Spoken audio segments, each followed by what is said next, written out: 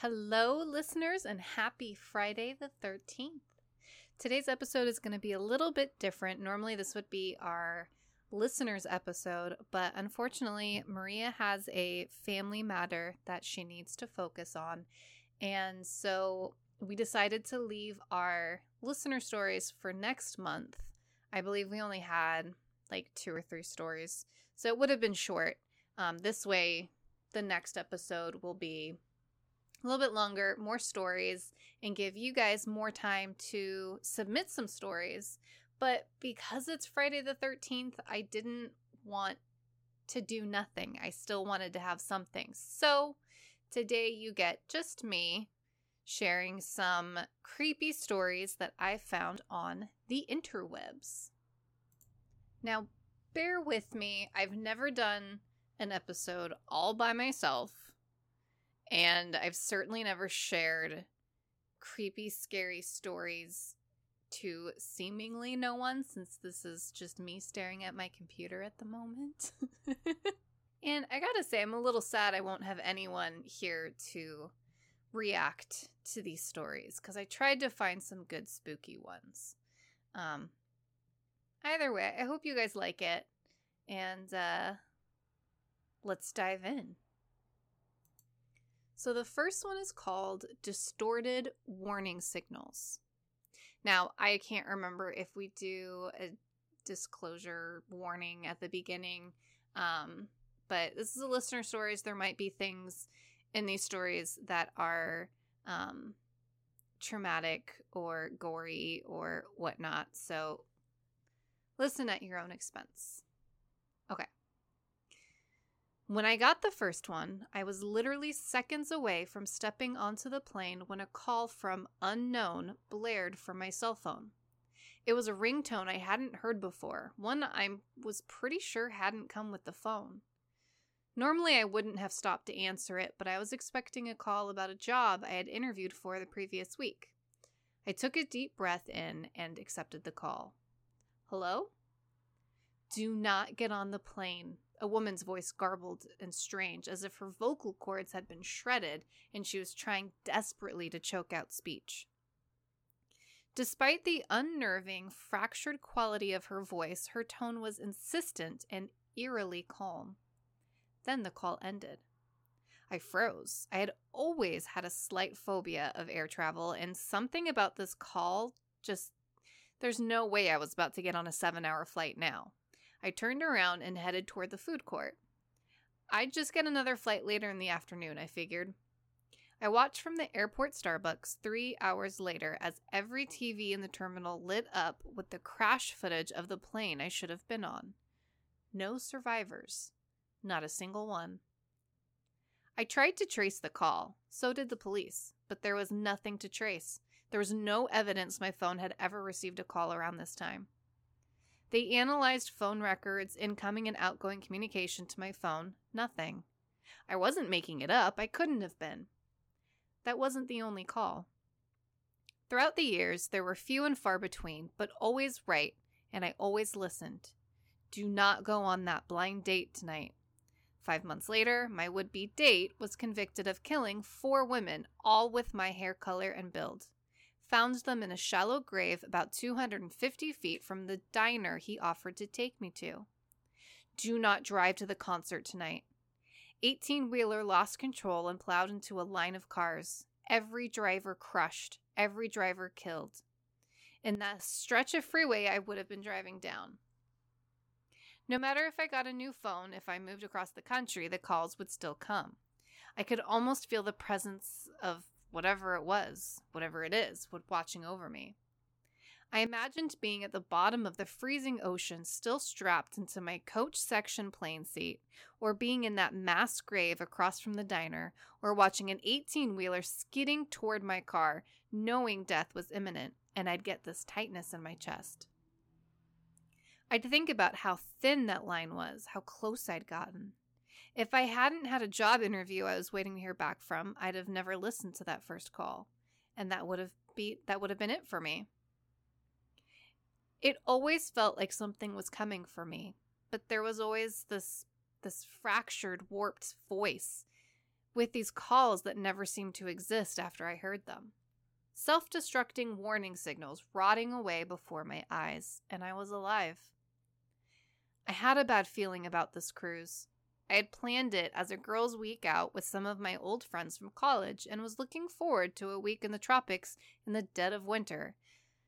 But part of me could almost sense that the call was coming. Maybe I'd watched Titanic one too many times, but there was a little nagging fear from the start. I hoped it would be fine, but I knew that if something was going to happen, I'd get the call. I'd know. Now, a week before I'm set to go on the cruise, after stepping into my apartment after returning from dinner with a friend, I notice my cell has a message from unknown. They've never had to leave a message before. Haven't checked it all night. Damn it, and I really wanted to go on that cruise too. Oh well.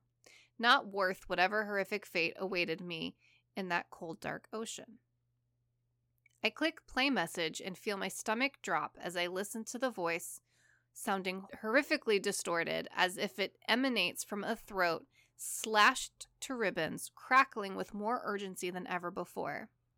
I look around my apartment as the voice on the phone repeats the same phrase over and over again. Do not come home after dinner tonight. Do not come home after dinner tonight. Do not come home after dinner tonight. And unfortunately, they left it on that cliffhanger. Something about that story reminds me of, like, Final Destination, where death is clearly coming for this person no matter what they do. Kind of sucks. Well, this next story is called Blink. It has nothing to do with the Doctor Who episode, unfortunately. But if you do want to be creeped out and you have access to watching Doctor Who, I highly recommend that episode. You don't need to have seen any of the other episodes to get it. Anyway, here we go. This is creepy. Here we are again. The cold wooden floor is my seat of choice. My lower back and knees start to ache only about 30 minutes in. The cold sweat keeps making my feet slide away from me on the slick floor, and I keep jerking them back to my body. Already, a crick begins to settle in my neck from the tension of stretching it up to see over my bed that's between the window and I. There's a red irritation on the inside of each bicep from wrapping my arms around my knees and pulling them into my chest. Worst of all, my eyes. My eyes are dry and feel like they're on fire. They look like a red lightning storm's raging in my pupils. As I count down, I get so excited when I get to 1 so that I can blink and get that millisecond of relief. After a while, blinking makes my eyes burn even worse. 3, 2, 1, blink! There he is. Same spot as last night. His head cocked so much to his left that his face is almost upside down. Jet black, medium-length hair that dangles from the contortion of his face and blows slightly in the wind and rain. He boasts the same outfit, a black sports jacket and a white V-neck underneath. The jacket has a few rips and tears, while the white shirt has turned almost to a rust color with black and red smudges on it. His eyes were solid black, so much so that I wasn't sure if they were always open and always watching or always closed. Not sure if they were empty voids in the place of big, beautiful eyes, or if they just seemed that way from the dark distance. Finally, his big, unwavering smile, not quite the ever famously referred to Chelsea smile. His top and bottom rows of teeth didn't touch, allowing me to see the black pit in his mouth. I always expected to see something crawl out of there, but I never did. He never moved an inch as long as you watched him. 3, 2, 1, blink. He's still there, of course, still stiff as a board, but his hands are now flat up against my window. His long, pointy fingers seem to span the width of the window. He's waiting. Waiting for me to close my eyes or look away just for a second. This had become somewhat of a routine for me at this point. I've played this game with him many nights. I had a system.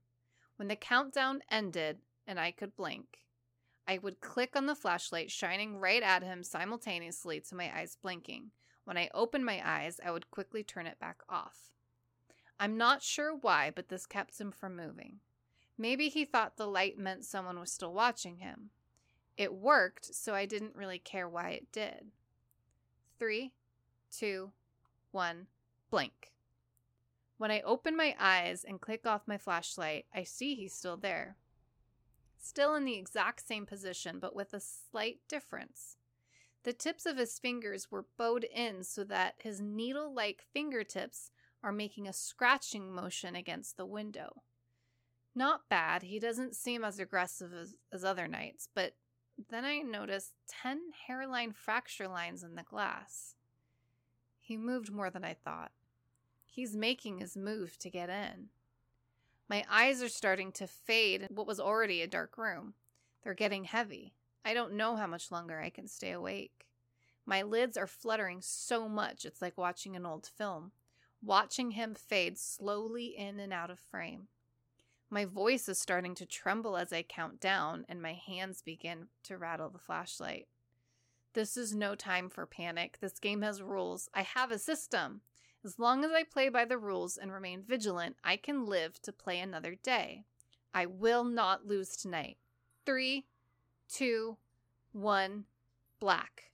Black? I've closed my eyes. I realize after what seemed like a mere 2 seconds, but I couldn't be sure. My flashlight was laying on the wood floor next to me. I'm staring at an empty window. He's gone. Damn it, where did he go? I could see where he huffed his warm breath against the thin, transparent panel. The cracks in the glass were still there, but the window was intact, so at least I know he isn't in the room with me. Even if I drifted off to sleep for a second, I'm awake now. My body feels like it's both been set aflame and buried with ice. I feel so numb that I can't move. My wide eyes begin to tear up, setting my tortured and dried eye ablaze. My teeth grit. The strain is proving too much for my head. It's throbbing. I want to cry out, but I can't. I keep my eyes open, fixed on the window. Being able to see him there had been some source of comfort, but now he's gone. Where is he? I bring up my shaking hands to bury my eyes in them, rubbing them dry. For a second, I can't see. Click. My flashlight moves across the floor and towards the door leading to the hallway. It's cracked open just slightly, not enough to even see through the crack. I keep fixated on the door, waiting for it to open more, but nothing happens. I quickly shoot my eyes back to the window. Maybe he was trying to distract me. I shoot my light back to the door and, but there. The familiar needle-tipped fingers had slithered in from the other side of the slightly opened bedroom door. I watch his almost glowing pale fingers start to fade as my eyes begin to shut. I've lost. Tonight is the last game. I inhale deeply, turn off my flashlight, and set it on the floor next to me. I let the tension in my neck go and let my head fall back against the wall. I knew it was over, but I had a system to stick by. So for the last time, 3, 2. So I guess they're eaten? Or I don't know.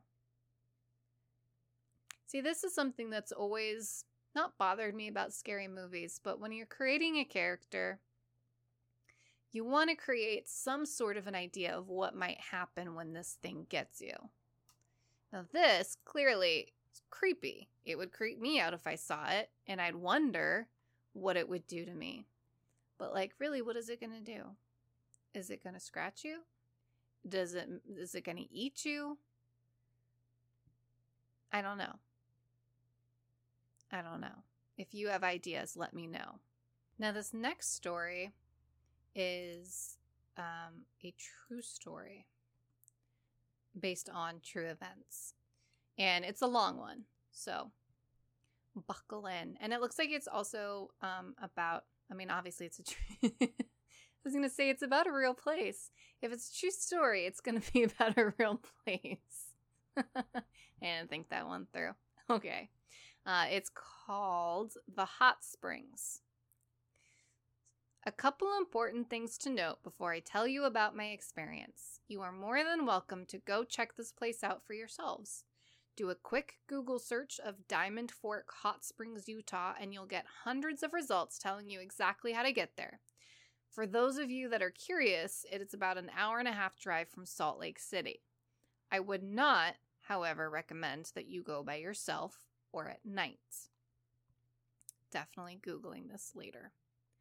Another important thing to know is that where my experience took place in the land surrounding has a significant history, especially related to the Native Americans. Unfortunately, much of the recorded history is about the exceptionally bloody conflicts between these Native Americans and early settlers. So I think settlers is the wrong word there.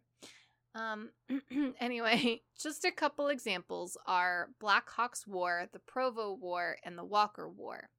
I also wish it to be known that I am quite fond of Native Americans and what I know of their culture, and I have absolutely nothing against them. In fact, I have several close friends that have Native American heritage. And just, that doesn't exclude... Anyway, that's another thing. I do not mean to offend or accuse by telling my experience, and I mention this side note only because of the possible link between my experience and various legends about so-called skinwalkers. I will provide the facts, and you can make of it what you'd like.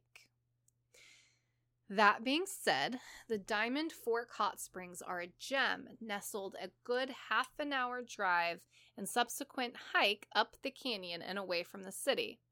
I had been there several times before with my wife Kenna, before my wife Kenna and I decided to take a Monday off and hike there again this past winter. The springs are quite popular, and during the summer they tend to draw a large crowd of college students, scout troops, and old men that are overly fond of publicly bathing nude. No shame. That's me, I said no shame. I had gone in the winter with my cousin several years previous, and at that point, we had the springs to ourselves, so I convinced Kenna to spend one of her days off hiking to them with me. January 11th, 2016. We began our hike just before 1 p.m., thinking that this would give us ample time to hike to the springs, enjoy soaking for a couple hours, and get back to the car before sundown. I had hiked to the springs in the winter before and knew that each winter the road is blocked off to cars well before the trail to the springs begins. This is due to snow, though honestly it seemed to me like it wouldn't be hard for a plow to go the additional 4 miles. I guess I forgot just how far 4 miles is when you're walking through snow and ice. Nevertheless, we walked through the gate. The road was still open to hikers and snowshoers and began our hike. We enjoyed ourselves and took breaks about every 30 minutes, each break thinking that the trailhead must be around the next bend in the road. Shortly before our first break, I noticed a hole. Cave would be too generous a term. In the side of the mountain to the left of us. It was obviously a man-made hole as it was covered by a section of chain link fence, but it still perked my curiosity. It was only about 30 feet from the trail, so I told my wife I'd like to check it out, and she happily came up with me. Upon further investigation, we found that it was not much more than a boring hole. We used our flashlights to shine as far back into the hole as we could, but all we could see is some abandoned piping. After taking another 5-minute break, we continued on further into the canyon. We walked and walked and walked. The time wore on, and much earlier than we would have liked, our feet began to ache. I was beginning to regret insisting that we go on this adventure when finally we turned around a bend and saw the bridge that marks the trailhead. With newfound energy, we rushed over to the sign with information about the various trails. At this point, it was about 3 o'clock, and I was beginning to become a bit concerned about having enough light to make it back before sundown. But we were already this far, and we weren't going to turn around before spending at least some time soaking in these springs. Plus, we had flashlights just in case, and the way back to the car, albeit lengthy, was very straightforward. So we pushed forward, knowing that we were well over halfway there. Our strength seemed to diminish at an exponential rate, which was concerning because we'd have over a 5-mile hike back to the car. But I knew that we'd make it back somehow, perhaps with more frequent breaks than on the way up. We soon began to smell the sulfur odor that was a sure sign that we were getting very close. We ended up seeing some bikers as we approached the signs. They were riding some of those fat bikes that have the huge tires and are designed for the snow. We were happy to see them coming towards us, as this meant they were leaving and we would probably have the springs to ourselves. After letting them pass, we hiked another 10 minutes or so and finally reached the springs. I cannot explain how heavenly of a sight to behold those springs were. The combination of the milky blue water, the red rock with snow on it to our left and our right, the blue sky above, and the waterfall about 100 yards ahead were too much to take in at once. And best of all, we had it all to ourselves. We quickly stripped down to our swimsuits and hopped in. It felt incredible, truly like stepping into healing waters. We relaxed for a bit and our noses quickly adjusted to the sulfur smell. Unfortunately, our bodies also adjusted to the water temperature, and before long, the water didn't feel as amazingly warm as it did at first. There are a few places between the first spring and the waterfall further along the trail where water bubbles out of the earth and flows into a pool of its own, so I figured I'd check out a couple of the other pools and see if I could find a hotter one. I managed to climb up the runoff of some of the other pools, thinking that this would save my feet from freezing. It did, but in the process, my feet slipped several times on the mossy rocks and were fairly banged up by the time I reached the other pools. To my delight, these pools were significantly warmer, so I rushed back and beckoned my wife to come join me in these warmer springs. After a brisk 30-second dash, we jumped in, and I yelped briefly as I realized I may have jumped a bit too close to the mouth of the spring. We soaked and enjoyed ourselves for about an hour. We ate some of the chips and granola bars that we had packed in, and I downed a good deal of cherry Coke. Perfect drink for a hike, right? At this point, I had accepted the fact that for at least some of the hike back, we would be in darkness and have to use our flashlights. From the springs, it was hard to tell just how much sun had set, since there are mountains rising steeply to both the east and the west, and the sun is only visible overhead for about 5 hours in the middle of the day. At about 5 o'clock, we decided we really needed to get going, as much as we were dreading the hike back, so we dried off, took a few pictures, and headed out. Shortly after beginning the hike back, I realized that my feet were immensely sore and that my legs were already begging for a break. I mentioned this to Kenna, and she mentioned that she was feeling the same. I could tell that we were both in a mood to complain, so I determined to try and keep the mood light and the conversation lively to distract us from our discomfort. Things got very dark very fast. We hadn't even reached the halfway point from the springs to the main road when we started seeing stars above us. We brought a couple flashlights with us, I think is what they meant, right? But I figured we should put off using them as we could, since I had just grabbed them from my parents' house and had no idea how long they'd last. I also hadn't thought to bring extra batteries. All was well, though, as our eyes had adjusted with the darkness and making out the snow-packed trail wasn't too difficult. I can already see their mistake here. I could tell that Kenna was getting as tired as I was, so in an attempt to distract ourselves from our weariness, I asked her about a scary movie that she had seen with a friend a few days previous. As she told me the plot, I began to feel a bit anxious and jumpy, but nothing more than what would be expected. It was partway through Kenna's explanation of the plot, though, that I felt a surreal, sinking feeling. It was as though my insides were being squeezed and I was descending into a state of panic. I generally don't get overly scared when reading or hearing scary stories, especially if I know it's just a movie, but this was different. I determined that this must be due to our circumstances, being isolated in the mountains far from anyone else with darkness surrounding us on all sides. From the beginning of the sinking feeling to attempting to justify it and brush it off was only a matter of seconds. I hadn't realized it, but Kenna had paused her explanation and hiked in silence for those few seconds, then hastily wrapped it up and moved to another subject. I was secretly glad that she had finished so quickly and figured that some discussion on a lighter note would probably push out the overwhelming feeling of panic and paranoia that had overtaken me. It was about at this point that I began to hear the whispering. There's a river that runs next to the trail and down about 5 feet in most places, and I tried to brush the noise off as the sound of rushing water. The thing that made me especially uneasy, though, was that the noise wasn't just coming from the river to the left of us. It was coming from the right and from behind as well. Kenna had gone silent, and again, I hadn't paid much attention as I was quite distracted by the noises. They started out very quiet, almost too quiet to even notice over the sound of the river, and slowly grew louder.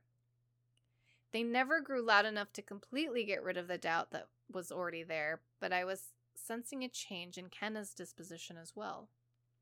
Shortly thereafter, she said my name, which nearly made me jump out of my skin, and asked if I'd be okay taking a break. I tried to appear calm and said I would, though the feeling of panic was still as strong as ever. It seemed to scream that we needed to get away from where we are now. We sat in the snow and didn't talk much. I think I mentioned something about how we must be getting close to the road, and that then at least we'd be on a wide paved road rather than this thin dirt trail. I didn't dare ask Kenna if she was feeling or hearing anything, in part because I didn't want to sound like the scary movie plot was getting to me, and more in part because I didn't want her to confirm that the weird stuff going on wasn't just inside my head. Unfortunately, the whisperings hadn't stopped while we rested. In fact, they seemed more real than ever. I was getting antsy and again anxious to at least be making our way towards our car in sure safety. I suppose it was more a desire to be making our way away from whatever was behind and around us. At this point, I began to shiver, and pointing this out to Kenna, I suggested we keep pushing onward. I knew that I wasn't too cold, at least not cold enough to make me shiver like I was. Put simply, I was overwhelmingly terrified of the darkness around us and what it contained. We hopped up and continued onward. All the time, I was hoping and praying that we would see the bridge marking the trailhead and at least make it off of this dirt trail and back onto pavement. I knew that we would have a several-mile walk back to the car after crossing the bridge, but there was something comforting about the thought of being on the wider road. As we came upon a rather steeper part of the trail, I recognized it as a landmark that was very close to the bridge. I decided we should pull out our flashlights for this portion. I didn't want either of us slipping on ice or tripping on a root and falling into the river below and among whatever else might be there. We each took a flashlight, and I decided to go behind Kenna just in case she started sliding backwards. As we started climbing up, I looked down at the path and noticed the strange tracks that the bikes had left in the snow. I also noticed some other strange tracks that were going around and over the bike tracks. It looked like a small party of people with bare feet had gone through with a pack of large dogs. My mind was trying to put things together quickly, but was struggling. Those bikers had been the only people we'd seen, but these foot and paw prints were certainly from people that had come after the bikers. Another strange thing was that these prints were not only on the trail, but were left deep in the snow to either side, seeming to go off in random directions. Some tracks come to the trail, others left it, and everywhere there were large paw prints mixed with human footprints. At first, this came as a relief to me. My first thought was that there must be some very dedicated campers who had decided to bring their dogs along somewhere close by. The thought of some tough, burly campers nearby in these forsaken mountains was like a ray of light to my mind. Then a point of confusion began to form. Small at first, but then very concerning. Campers don't go hiking around in the snow in bare feet, and this point was much too far from the springs for someone to be walking around without shoes. This thought process, from terrified to hopeful back to terrified and concerned, happened within a matter of seconds. Kenna had stopped and turned to me and pointed out the prints in the snow as well. I tried to brush it off with a chuckle and yeah, what the heck are people thinking? But the look of concern on her face only confirmed that I was not alone in my worried thoughts. The panic was again overcoming me, and I wished more than ever that this whispering would stop. All I could say is, let's go, and we pushed on with even more determination than before. I kept looking behind us, and every time expecting to see something following. Each time before I looked back, my stomach would do a flip, but not once did I see anything suspicious. We kept our flashlights on for the rest of the hike out, and at long last we saw the bridge ahead. We quickly crossed it, and without a word continued on to the main road. Roughly 4 more miles, and we would be safe and sound in the car. To my immense relief, the whispering seemed to quiet down now that we were on the road. My legs and feet were aching like the dickens, so I asked Kenna if we could take another quick break. She obliged, and I very quickly regretted making the suggestion. The river still flowed by the road, but it was not nearly as close as it was to the dirt path, and therefore didn't mask any sounds. At this point, the whispers, though quieter than they had been on the dirt trail, were very clear and undeniably existent. I stared back to the bridge, wishing that this maddening noise and accompanying sense of extreme paranoia would go away. As I looked to Kenna to see how she was reacting to the menacing noise, I noticed she had put her head in her hands and seemed to be shaking. I put my arm around her shoulder and pressed my head up against hers, and as I looked down, I froze. The snow we were sitting on was covered in human footprints, along with those enormous paw prints. Again, there seemed to be no method or destination in mind for whoever or whatever had been stomping around here. I shined my flashlight with a shaky hand in each direction, trying to figure out where these things had gone. I followed one set of footprints that ascended up the side of the hill to our right and saw that the human prints ended and those huge animal prints picked up right where they had left off. I felt as if I was descending into madness. I wanted to cry. I began to feel angry towards these things. Was this some sick joke? I wanted to scream and call out these things to stop messing around, get on with whatever they were going to do to us. More than anything, I wanted this all to end. With hot tears stinging my face and with this newfound anger giving me a boost of energy, I pulled Kenna up by her hand, and without a word we continued at a brisk pace down the road. I could not shake the darkness. This was so much darker than anything I'd experienced. It was horrible and overwhelming. Even the stars above seemed extremely dim. The darkness was pressing in all around us, above us, below us, and worst of all, it seemed to be inside us. Strange thoughts entered my mind, wondering what acts of evil could bring such a feeling to this place. Wondering if we had done anything to bring this upon ourselves. Was this some sacred place that we were trespassing on? Had we done something to offend these creatures? Whatever the case, I hated this area and felt that I was beginning to give in to the evil ambient darkness that seemed to be consuming us. I wanted to give up. The thought entered my mind that embracing this evil might be the only way out. Kenna saved me from my own thoughts. Her sweet voice pierced my dark thoughts and halted this internal spiraling. She had stopped and softly said my name. After taking a second to recover, I asked how she was holding out. She pointed off to the right, toward where her flashlight was shining on a patch of juniper bushes. Again, that invisible hand seemed to clench my stomach, and I froze momentarily. A pair of eyes were reflecting back at us. I tried to regain my composure, and after a few seconds, I noticed that the eyes remained unblinking. I quickly realized they were that of a dead animal. The awkward angle and lack of movement gave that away. As I continued to stare, I realized that this was not just a single dead animal. There were 5 or so dead deer, and what made my stomach really churn was the amount of blood covering a large patch of the road.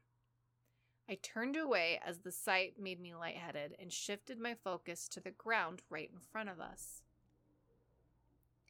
Again, the snow was covered in these cursed footprints, this time painted with blood.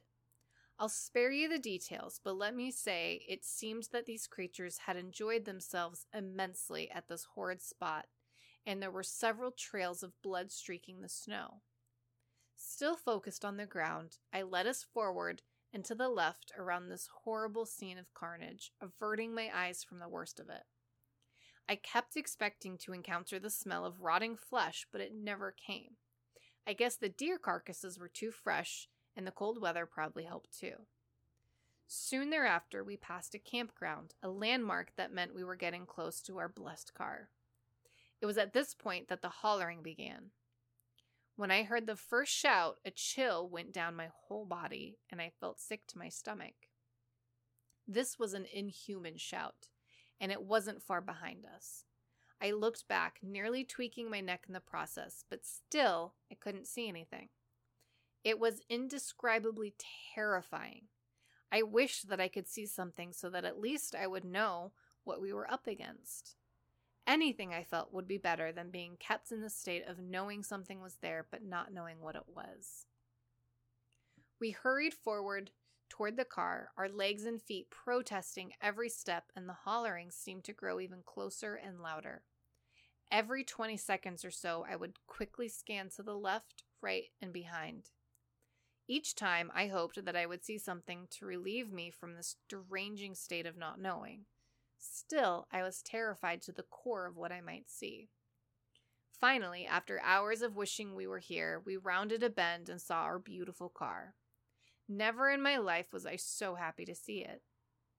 My moment of joy was cut short, however, as I did one of my brief scans of our surroundings.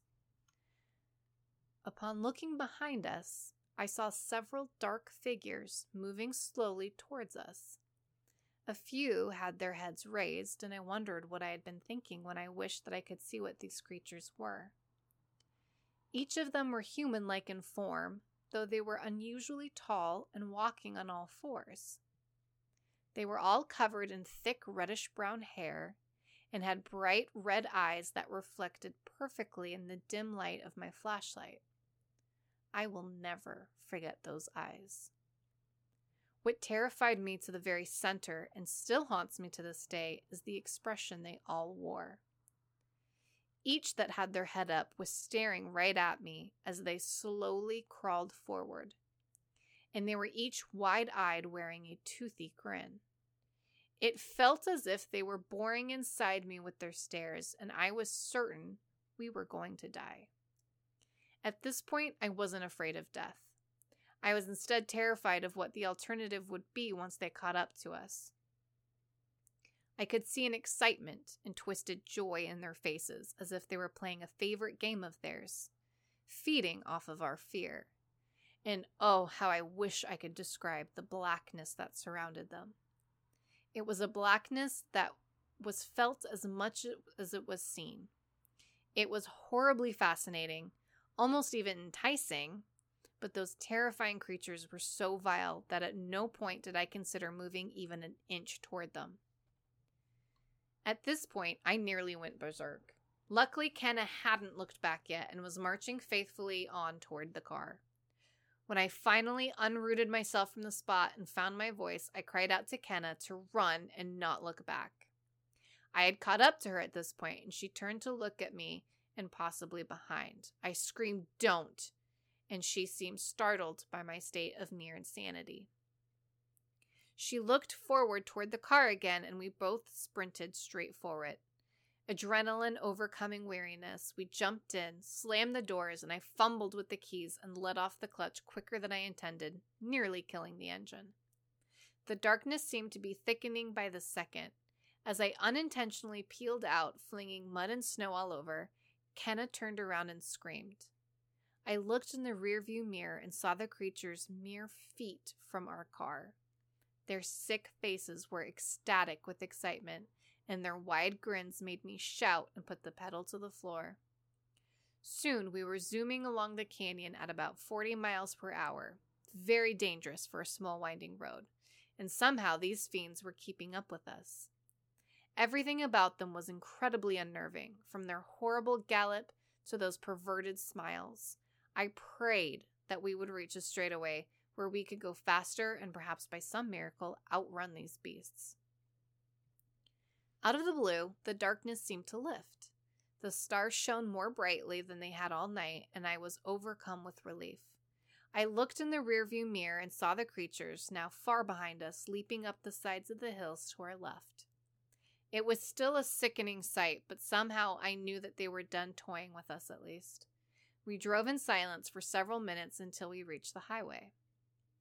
What a sweet relief it was to see other humans. Seeing the warm glow of their headlights was like walking up to a hot fire after being cold. I turned to Kenna and saw that she was crying, and I, in turn, began to cry. We cried and hugged, but remained silent as we sat there next to the highway. There was nothing to say at this point. Shortly after getting back on the highway, I noticed I was quite nauseous and shaky. I pulled over and threw up and felt much better afterwards. At long last, the paranoia left me, and I felt like a new person. We got home around 7:30. We turned on all the lights, shut and locked the door, and stayed up all night. Neither of us wanted to sleep, so we stayed up holding each other tight and trying to distract ourselves with movies. Neither of us talked about what we had gone through until well into the next day when the sun was high and everything was bright. I could tell neither of us wanted to be the one to bring it up. I felt that if we talked about it, we would solidify that it really happened. But I finally brought it up, and it was almost a relief to have it out in the open. We've told a select few about this experience, and much of it is still quite confusing to us. We still have some questions that may forever remain unanswered, such as what in the world were those creatures? What did we do to warrant their pursuit? They were certainly the quickest creatures we've ever seen, so why didn't they catch up to us? What would have happened if we tried to confront them? All we know is there is a serious evil presence up that canyon, and if you don't believe me, you know where to find it. And that is from someone named Tyler T. Holy moly, that was a really, really long story. And I have no idea what I would do if I was in that position. First of all, I would have planned my trip a little bit better so that I wasn't hiking in the dark. Also, does it really take hours to hike 5 miles? I don't think it does, but I could be wrong. Either way, that's fucking scary. Okay, let me see what we've got next. Okay.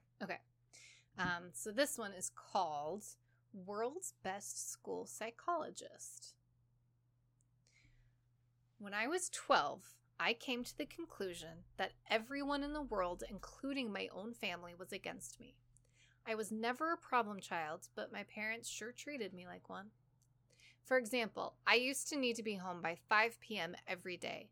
This clearly restricted my amount of playtime outdoors. I wasn't allowed to have friends over to play at the house, nor was I allowed to go over to anyone else's. I had to finish homework directly after I came home from school, no matter how long it took. My parents refused to buy me video games and forced me to read books and then write a book report on them to prove I actually read it. Now, even though those rules listed above were quite frustrating to me as a child, they aren't what upset me most. What really hurt me was the lack of compassion on behalf of my parents. My mother was a bitter woman who always made me feel guilty about accidents or mistakes I've made. My father only knew one emotion: frustration. The only time he spoke to me was when he screamed at me for receiving poor test scores or beat me for misbehaving. But enough about them. Let's talk about my school's psychologist. For his own privacy, we will call him Dr. Tanner. Like most junior high schools, a psychologist is always available on campus during school hours to assist any students in need of counseling, whether it's emotional, academic, social, behavioral, etc. To be honest, I've never seen any students talking with Dr. Tanner. Every day, I would walk past his office on my way to the cafeteria and peek through his door's little window. He would always be alone in there, working on some paperwork. I guess that most kids were too afraid to speak about their problems to an adult who was practically a stranger. For this reason, it took me 3 weeks to muster enough courage to go into his office. March 2nd, 1993 was the day I decided to voice my troubles to Dr. Tanner. During lunch break, I stood in front of his office door and knocked. Through the window, I could see him raise his head, smile, and motion for me to come in. I did. He greeted me by introducing himself and asking for my name. Dr. Tanner was a very soft-spoken man who seemed to radiate kindness.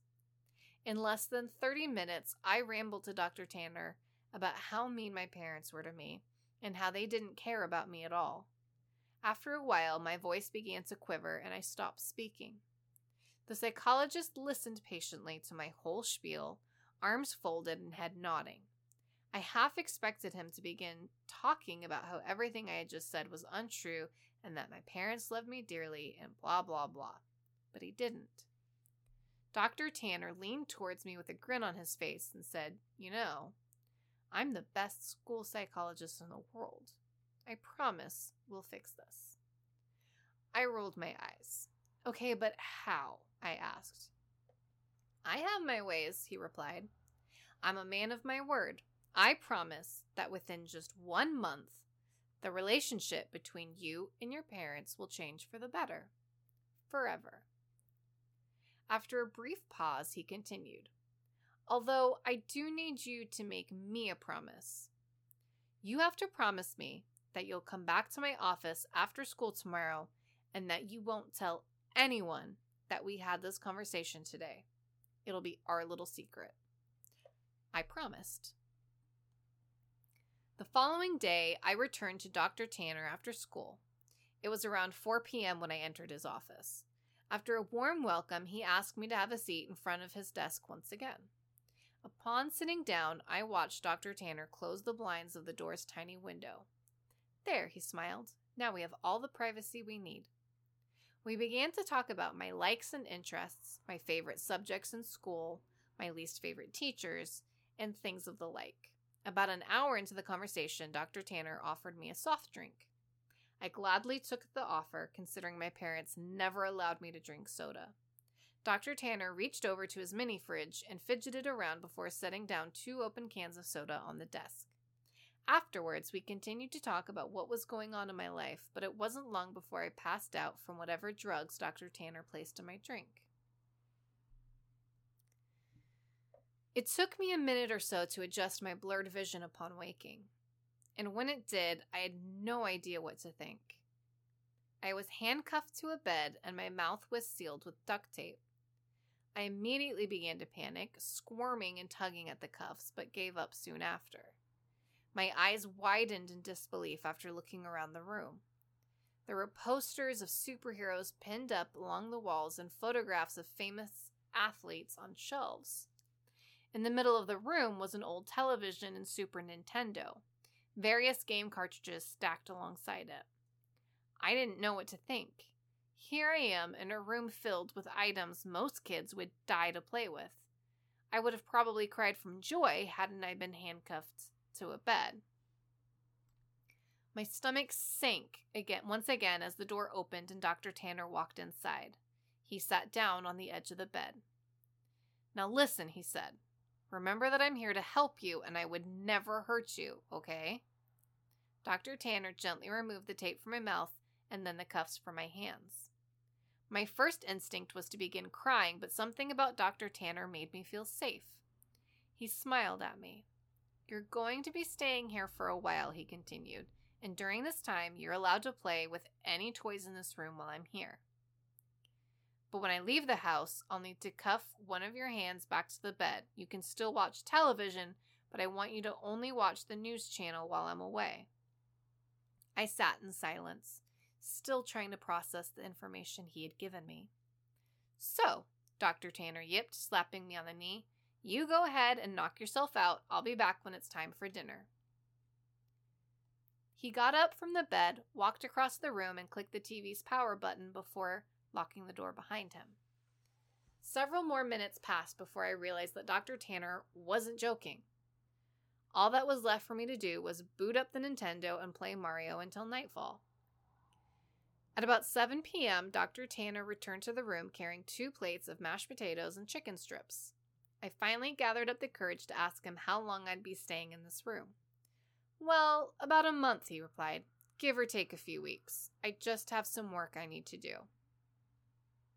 The following morning, I awoke to Dr. Tanner's hand patting my head. "Hey, bud, you don't have to wake up right now if you don't want, but I'm going to need to put this back on," he whispered, clamping the... he was whispering. I should have whispered that. Clamping the cold steel handcuff onto my wrist. I gazed up at him. He was wearing a collared shirt and slacks, a coat draped over his shoulder, and a suitcase by his side. He looked just how he always did when I saw him around school. Before leaving, he placed the TV remote next to me and told me to turn it on and watch the news. The first thing I saw upon turning it on was a breaking news segment. An important-looking police officer stood at a podium surrounded by people with microphones. I happened to begin viewing halfway through his speech. "A statewide Amber Alert has been issued as of this morning. We have several investigators working towards identifying potential abductors, but as of right now, there's not much evidence. Faculty members state that the boy had been last seen around 4 or 5 in the evening on..." I began to feel nauseous as a photograph of me appeared on the screen. It was my yearbook picture from last year. Captions for the photograph displayed my name and age, my school, and my town. Above my picture were alternating titles: FBI begins search for child and kidnapping suspect unknown, and potential runaway. The live footage continued, and 2 figures I soon recognized as my mom and dad stepped up to the podium. Both appeared to have reddened eyes. Tears streamed down my mother's face as she took hold of a microphone. I'd never seen so much emotion come from my mother before as she wept on live television, stuttering on sentences such as, "Please return my baby back to me," and "I'm so sorry," and "Please come home to us." When my father took the microphone, I nearly expected his attitude to be stone cold, but he too had tears in his eyes. He pleaded to the world to bring his son home safely, and lastly begged for my forgiveness. I know I haven't been the best father, but god damn it, do I wish I had been now. Please bring my boy back. I turned the power off shortly after. My emotions were mixed, for I had never once seen my father cry. I felt miserable that my parents were being put through so much, but at the same time I felt relief. I now know how much Mom and Dad loved me. Nearly 4 weeks have passed, and Dr. Tanner has been treating me with the utmost respect. He leaves me in the morning cuffed to the bed frame, but returns in the afternoon to eat lunch and dinner with me, talk, and play video games. I never would have guessed how good Dr. Tanner was at Monopoly and Scrabble. But one morning when Dr. Tanner woke me before heading off to work, I noticed a stern look on his face. I also realized that it was 3 hours earlier than when he usually wakes me. "You need to watch the news today. No exceptions. I want you to keep the television on all day and pay close attention to it," he stated grimly. I, of course, complied and watched him exit the room. About 2 hours later, a breaking news segment interrupted the toothpaste commercial I was watching. The title, "Human Remnants Found." 2 staunch-looking men in suits stood beside one another and began speaking. "We are displeased to bring up such unfortunate news this morning regarding our missing child case from earlier this month." One of the men bowed his head while the other one speaking shuffled through some papers. He continued, "Remains of a boy have been found in a garbage bag beneath a highway overpass. The body appears to be that of a child, although not much of it is left. The body has been decapitated and much of it has been burnt to ash and bone." The screen shifted over to a helicopter view of the freeway. Dozens of police cars gathered near the bottom of a tall overpass. The man's voice could still be heard. Within the bag, police found a junior high school identification card labeled as such. The screen showed the school ID card I always kept in my backpack. The plastic was sort of melted away, but my photograph and name were intact. After the two men dismissed themselves, the camera panned over to my parents. They were sitting among reporters. My mother's face held a painful grimace, and my father sulked his head down to his knees. I shut the television off. Dr. Tanner returned home very late. He hurried into the room, unlocked my cuffs, and placed a bottle of fizzy water into my hand. He placed his hand on my shoulders and smiled. I made you a promise, didn't I? I nodded, tears squeezing their way out of my eyes. You need to make me a promise again, he whispered. He told me that I needed to drink all the water in the bottle. It would help me sleep, and that from here on, I am never to tell anyone that I ever met him. I promised. I told you I'm the best school psychologist in the world, didn't I? And he was right. I awoke later that night to find myself lying in the middle of a park, stars shining brightly across the night sky. I recognized the park. It wasn't too far from school. A mile or so down the road, I saw my house. The lights were off inside, but I could make out my father sitting on the step leading to the front door. I hesitantly called out to him. He lifted his head slowly, but when he saw it was me, he sprang to his feet, ran towards me, arms open, yelling my name. My mother erupted from the house behind him. Dr. Tanner was right. Things have changed with my family and I.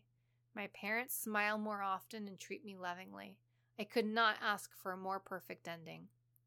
Every now and then I see Dr. Tanner on campus, walking to and from his office. Rarely do we ever make eye contact, let alone speak to one another.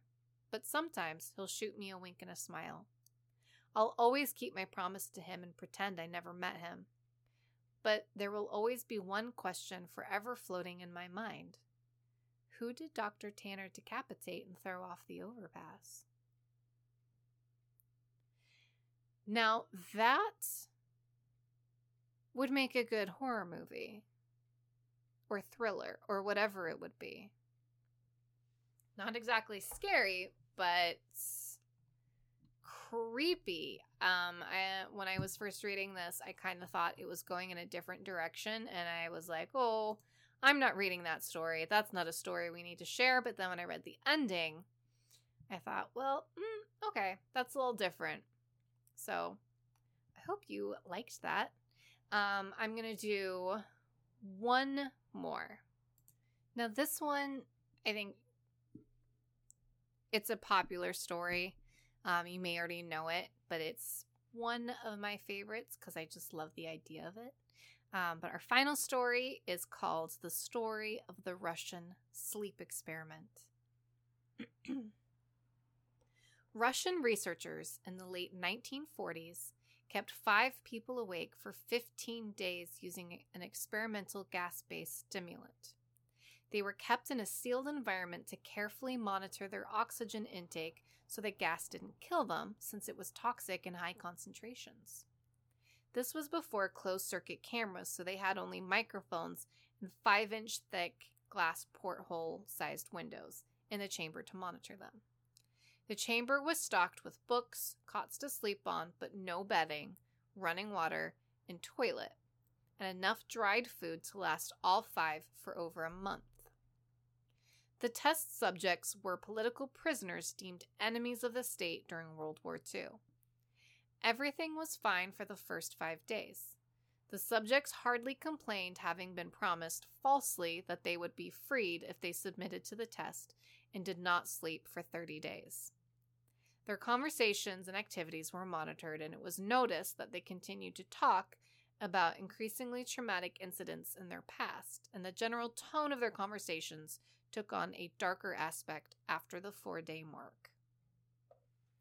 After 5 days, they started to complain about the circumstances and events that led to where they were and started to demonstrate severe paranoia. They stopped talking to each other and began alternately whispering to the microphones and one-way mirrored portholes. Oddly, they all seemed to think that they could win the trust of the experimenters by turning over their comrades, the other subjects in captivity with them. At first, the researchers suspected that this was an effect of the gas itself. After 9 days, the first of them started screaming.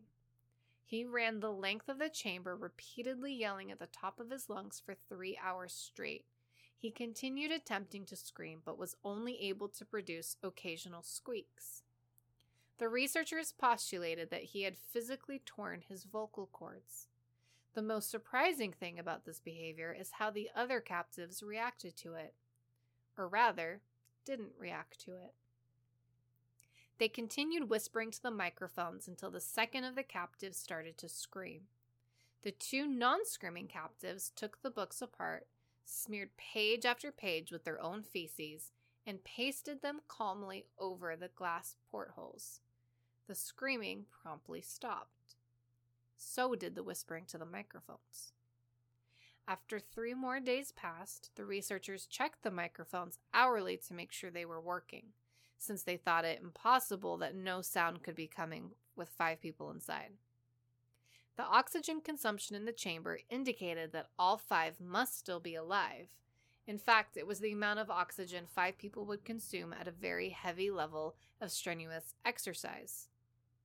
On the morning of the 5th day, the researchers did something they said they would not do to get a reaction from the captives. They used the intercom inside the chamber, hoping to provoke any response from the captives they were afraid were either dead or vegetables. They announced, "We are opening the chamber to test the microphones. Step away from the door and lie flat on the floor or you will be shot. Compliance will earn one of you your immediate freedom." To their surprise, they heard a single phrase in a calm voice response. "We no longer want to be freed." Debate broke out among the researchers and the military forces funding the research. Unable to provoke any more responses using the intercom, it was finally decided to open the chamber at midnight on the 15th day. The chamber was flushed of the stimulant gas and filled with fresh air, and immediately voices from the microphones began to object. 3 different voices began begging, as if pleading for the life of loved ones to turn the gas back on. The chamber was opened and soldiers sent in to retrieve the test subjects. They began to scream louder than ever, and so did the soldiers when they saw what was inside.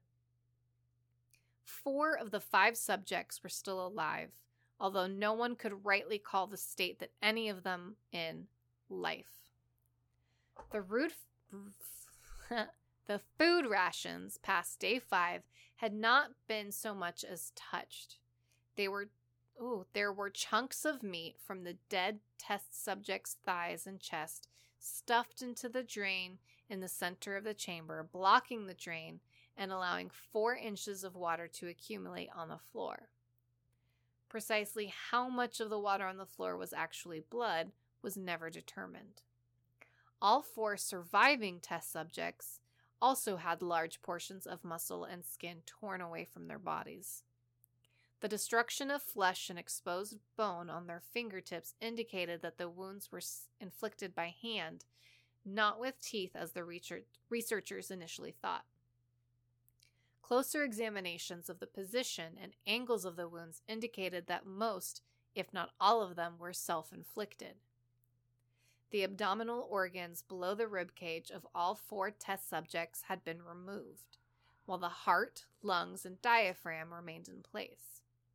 The skin and most of the muscles attached to the ribs had been ripped off, exposing the lungs through the ribcage.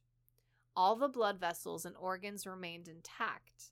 They had just been taken out and laid on the floor, fanning out around the eviscerated but still living bodies of the subjects. The digestive tract of all 4 could be seen working, digesting food. It quickly became apparent that what they were digesting was their own flesh that they had ripped off and eaten over the course of days. Most of the soldiers were Russian special operatives at the facility, but still many refused to return to the chamber to remove the test subjects. They continued to scream to be left in the chamber and alternately begged and demanded that the gas be turned back on, lest they fall asleep. To everyone's surprise, the test subjects put up a fierce fight in the process of being removed from the chamber. One of the Russian soldiers died from having his throat ripped out. Another was gravely injured by having his testicles ripped off and an artery in his leg severed by one of the subject's teeth. Another 5 of the soldiers lost their lives if you count the ones that committed suicide in the weeks following the incident. In the struggle, one of the 4 living subjects had his spleen ruptured and he bled out almost immediately. The medical researchers attempted to sedate him, but this proved impossible. He was injected with more than 10 times the human dose of a morphine derivative and still fought like a cornered animal, breaking the ribs and arm of one doctor. When heart was seen to beat for a full 2 minutes after he bled out to the point there was more air in his vascular system than blood. Even after it stopped, he continued to scream and flail for another 3 minutes, struggling to attack anyone in reach and just repeating the word more over and over, weaker and weaker, until he finally fell silent.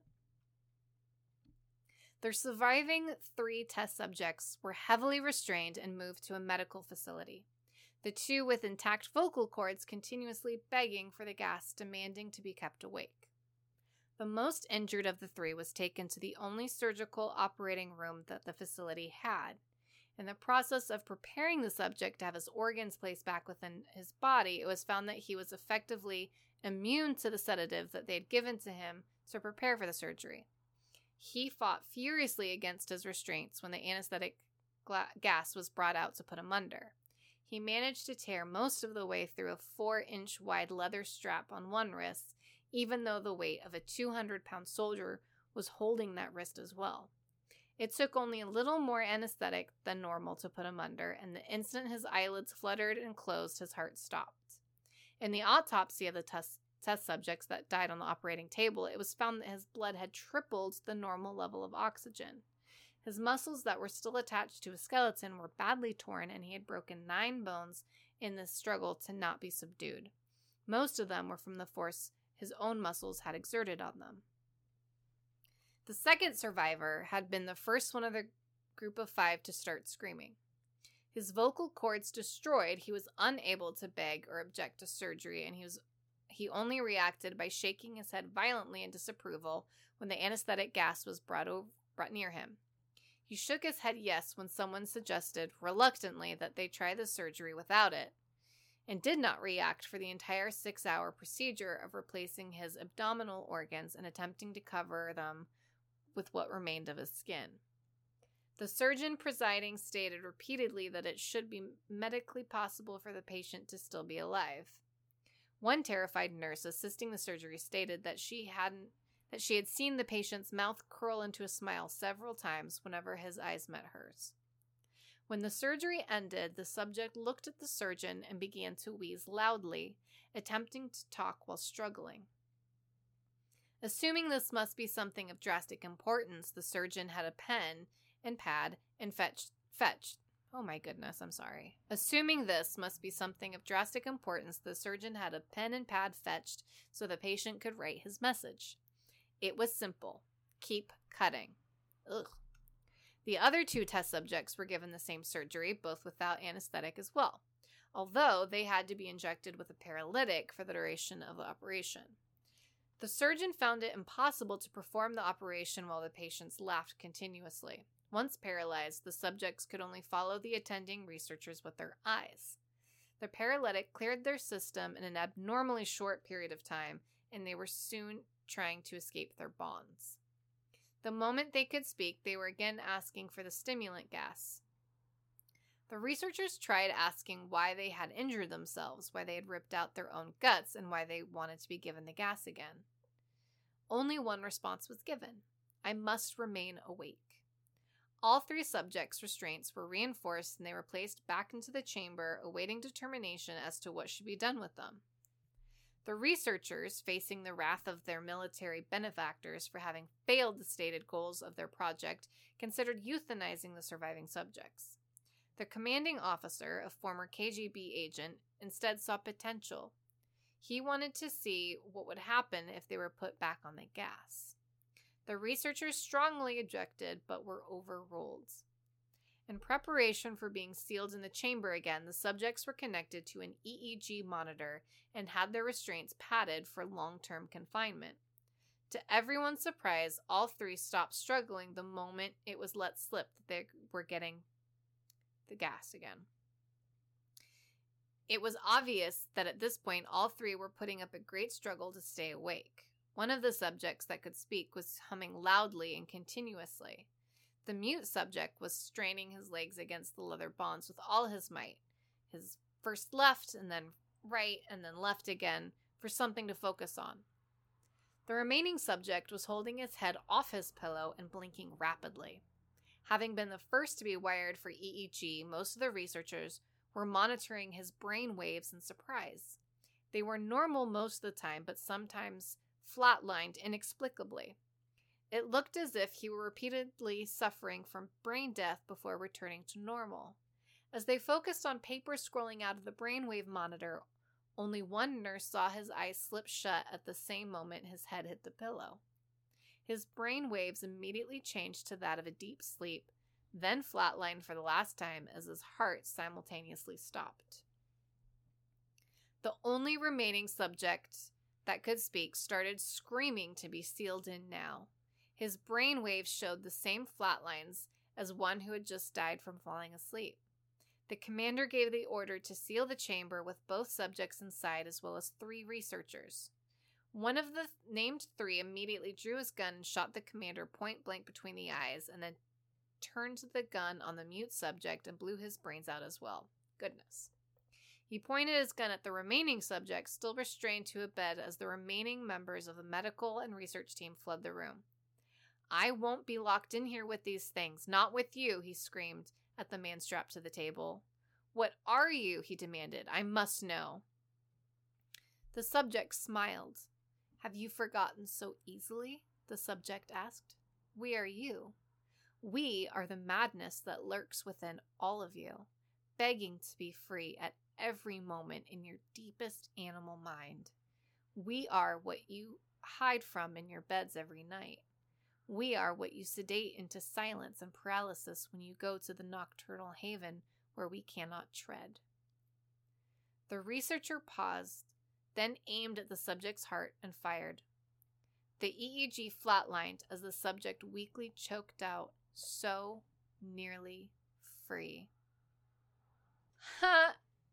And there's your stories for Friday the 13th. Like I said, it was going to be a little different. A little more gory than normal. I apologize for that if you don't like gory. And if you do, there you go. I delivered. Fantastic, right? Now, I do have to say, about that last story, you can't go more than a few days without sleep. You will go insane. I think I've talked about this before, your body will put your brain through a REM cycle while you're awake, so you will hallucinate. All the rest of that, it's all fiction, I would assume. But makes for a very fascinating story, and I like the idea of the madness that lives within all of us. I don't, but I do, if you get what I mean. But yeah, that's the episode. I hope you liked it.